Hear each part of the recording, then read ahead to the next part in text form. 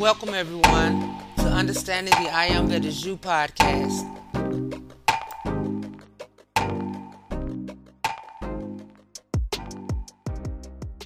Yay! Hey everybody, it's your girl Wynn Ruffin, and I pray all is well with everyone, and your hearts and minds are full of love, joy, and compassion for all your brothers and sisters in spirit. And let us all radiate those higher qualities throughout the atmosphere by being love to ourselves and to others, and wherever we move and in whatever we do, even being love in the thoughts we reason. Because the love and light which then radiates from our mighty I Am presence is not only beneficial for mankind's expansion and elevation, but love and light are divine and powerful weapons against discord, darkness, and chaos. And if that sounds superhero-ish, y'all, remember, the powers of love and light are supernatural. Amen. Give thanks and praises for love and light, and y'all be loved.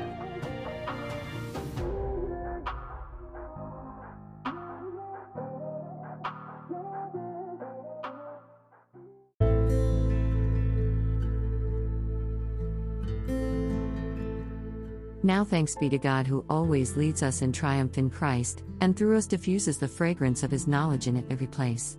For we are to God the fragrance of Christ among those who are being saved and among those who are perishing. To the one we are the aroma of death leading to death, and to the other the aroma of life leading to life. And who is sufficient for these things? For we are not, as so many, peddling the word of God, but as of sincerity, but as from God, we speak in the sight of God in Christ. 2 Corinthians 2:14-17. Do we begin again to commend ourselves? Or do we need, as some others, epistles of commendation to you or letters of commendation from you? You are our epistle written in our hearts, known and read by all men. Clearly you are an epistle of Christ, ministered by us, written not with ink but by the Spirit of the living God, not on tablets of stone but on tablets of flesh, that is, of a heart. And we have such trust through Christ toward God. Not that we are sufficient of ourselves to think of anything as being from ourselves, but our sufficiency is from God, who also made us sufficient as ministers of the new covenant, not of the letter but of the Spirit, for the letter kills, but the Spirit gives life. But if the ministry of death, written and engraved on stones, was glorious, so that the children of Israel could not look steadily at the face of Moses because of the glory of his countenance, which glory was passing away, how will the ministry of the Spirit not be more glorious?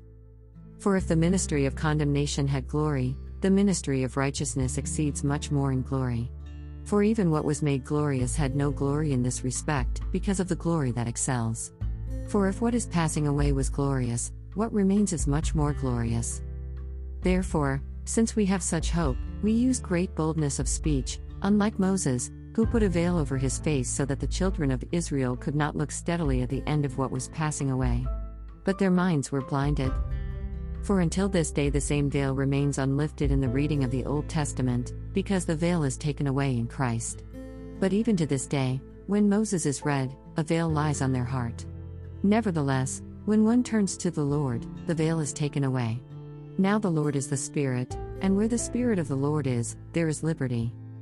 But we all, with unveiled face, beholding as in a mirror the glory of the Lord, are being transformed into the same image from glory to glory, just as by the Spirit of the Lord. 2 Corinthians 3. As we have received mercy, we do not lose heart. But we have renounced the hidden things of shame, not walking in craftiness nor handling the word of God deceitfully, but by manifestation of the truth commending ourselves to every man's conscience in the sight of God. But even if our gospel is veiled, it is veiled to those who are perishing, whose minds the God of this age has blinded, who do not believe, lest the light of the gospel of the glory of Christ, who is the image of God, should shine on them. For we do not preach ourselves, but Christ Jesus the Lord, and ourselves your bondservants for Jesus' sake. For it is the God who commanded light to shine out of darkness, who has shone in our hearts to give the light of the knowledge of the glory of God in the face of Jesus Christ. 2 Corinthians 4:1-6.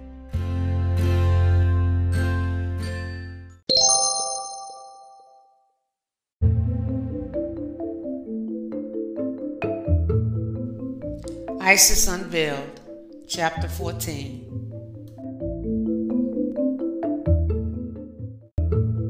presence of the artificial lakes, and their peculiar disposition on the consecrated grounds, is also a fact of great importance. The lakes inside the precincts of Karnak, and those enclosed in the grounds of Nakhon Wat, and around the temples in the Mexican Copan and Santa Cruz del Quiche, will be found to present the same peculiarities. Besides possessing other significances, the whole area was laid out with reference to cyclic calculations. In the Druidical structures, the same sacred and mysterious numbers will be found. The circle of stones generally consists of either 12, or 21, or 36. In these circles, the center place belongs to Asar, Azan, or the god in the circle, by whatever other name he might have been known. The 13 Mexican serpent gods bear a distant relationship to the 13 stones of the Druidical ruins. The Tau and the astronomical cross of Egypt are conspicuous in several apertures of the remains of Palenque. In one of the basso-relievos of the Palace of Palenque, on the west side, sculptured on a hieroglyphic, right under the seated figure, is a Tau. The standing figure, which leans over the first one, is in the act of covering its head with the left hand with a veil of initiation, while it extends its right with the index and middle finger pointing to heaven. The position is precisely that of a Christian bishop giving his blessing, or the one in which Jesus is often represented while at the Last Supper. Even the Hindu elephant-headed god of wisdom, or magic learning, Ganesha, may be found among the stucco figures of the Mexican ruins. What explanation can the archaeologists, philologists, in short, the chosen host of academicians, give us? None whatever.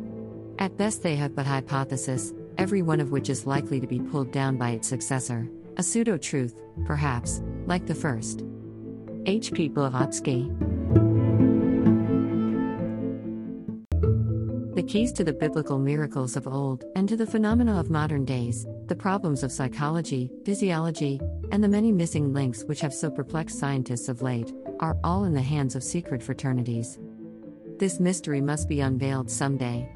But till then, dark skepticism will constantly interpose its threatening, ugly shadow between God's truths and the spiritual vision of mankind, and many are those who, infected by the mortal epidemic of our society, hopeless materialism, will remain in doubt and mortal agony as to whether, when man dies, he will live again, although the question has been solved by long bygone generations of sages. The answers are there. They may be found on the time-worn granite pages of cave temples, on sphinxes, propylons, and obelisks. They have stood there for untold ages, and neither the rude assault of time, nor the still ruder assault of Christian hands, have succeeded in obliterating their records. All covered with the problems which were solved, who can tell? Perhaps by the archaic forefathers of their builders, the solution follows each question, and this the Christian could not appropriate, for, except the initiates, no one has understood the mystic writing. The key was in the keeping of those who knew how to commune with the invisible presence, and who had received, from the lips of Mother Nature herself, her grand truths. And so stand these monuments like mute forgotten sentinels on the threshold of that unseen world, whose gates are thrown open but to a few elect. Defying the hand of time, the vain inquiry of profane science, the insults of the revealed religions, they will disclose their riddle to none but the legatees of those by whom they were entrusted with the mystery. The cold, stony lips of the once vocal Memnon, and of these hardy sphinxes, keep their secrets well. Who will unseal them? Who of our modern, materialistic dwarfs and unbelieving Sadducees will dare to lift the veil of Isis? H. P. Blavatsky.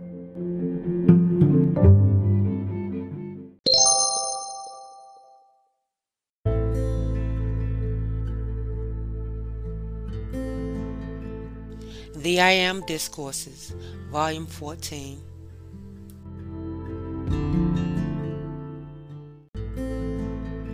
In the power that we want to draw into outer physical conditions that comes forth from the great central sun, it is a pressure of energy from the great central sun.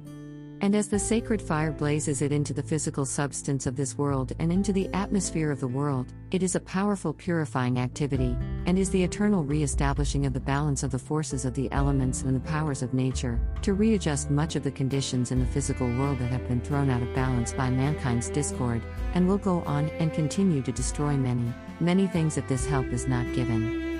When we come to release the cosmic sacred fire from the great central sun of our love into the physical octave, it is to hold certain forces in balanced action. And when we pour that sacred fire love and release its pressure, it reestablishes the balance that was here in the former golden ages, was here in the beginning, and that must now return here. But mankind must do something to call forth purity into the powers of nature and forces of the elements, because human beings in their use of the energy and substance of this world have imposed upon it so much that is destructive, that now it is about to return upon mankind unless some help of this sort is given. If you will just make it a habit to call forth some time each day, whatever we know, and I mean the seven mighty Elohim, and all the ascended masters and cosmic beings, what we know will purify the powers of nature and forces of the elements wherever you abide. It will not only purify the conditions of the outer world, but that purification will go on within your own physical flesh. It will go on in your mental and feeling world. It will go on in your own atmosphere. Sometime every day as you call it forth through all the powers of nature and forces of the elements, a certain amount of that must come within you and give you its blessing, as you are willing to bless those activities of life of the outer world that have served you so long and served you so well. When you realize how much effort life goes to in the use of the powers of nature and forces of the elements, the plant life spends a whole year's energy to grow you an apple or an orange that you eat in a few moments. That energy and that life and that consciousness is entitled to love and blessings from you. I wish to develop this within the I Am student body for many reasons. Its first reaction will be to bless you inside of yourselves. This will also have a very definite effect upon your own digestion, and isn't that comforting? Applause. Thank you so much, precious ones. Won't you be seated, please, and just remain so. Beloved Elohim Orion.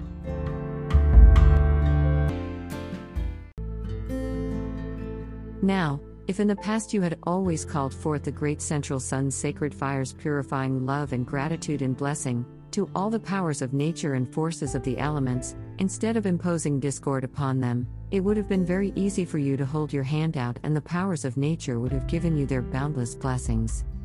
So beloved ones, this has many, many blessings that will come to you once you establish the habit, and once you see how much happiness that habit will bring to you, I am sure you will continue it forever, because you cannot be free, even from the discord within your own flesh, or within your affairs, or in the atmosphere about you. You cannot be free from limitation and distress until purification takes place. And the sacred fire of our love has been called into those beings that the great cosmic law of life has created and established, to make embodiment possible in this world, and your journey through it, to use the powers of nature and forces of the elements to fulfill the great divine plan and reveal your mastery. But remember this, no matter how much mastery you want in any channel, if you understood that all mastery, all perfection begins with, abides within, and stays within the sacred fire love from your own heart's flame of the mighty I Am presence, from the physical sun and in the great central sun, and from the ascended master's great temples of the sacred fire, and from the ascended master's heart flames of life, which have given you their love down through the ages, if you will begin to realize that everything good that you want abides within, begins manifestation, is sustained by and protected by the sacred fire love of the great central sun, as well as your beloved mighty I Am presence, and the ascended host, this realization must come within you. When it does, you will begin to let go of the habits of the outer self that have been your problems, your mistakes, your limitations, past and present, because every activity of the sacred fire that you call forth in outer world conditions to release you from limitation, they are all the gift of the love of some part of life. That sacred fire love from the great central sun is the master power of the universe. It is great enough, and its pressure is great enough to hold in divine balance and divine law and order, all the planets of a system around a sun, and all the systems of suns that are held in perfect balance, around a greater sun. Until that is understood as the great divine plan of life, and mankind really understand how much perfection and power abide within that sacred fire love, the outer self goes on just in a fragmentary way, and does not gain its freedom, and does not fulfill the great divine plan. This which I offer for your acceptance is not only the freeing of the earth from destructive forces, but the freedom begins within yourself.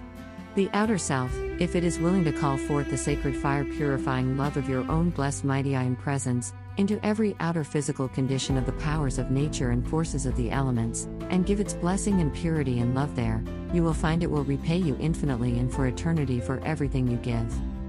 I shall remind you of this as much as possible until you set the habit, and when you do, you will begin to realize that all the powers of nature, all the blessings that the outer world calls wealth, can come to you as easily as the sunshine can come through your window. Beloved Elohim Orion.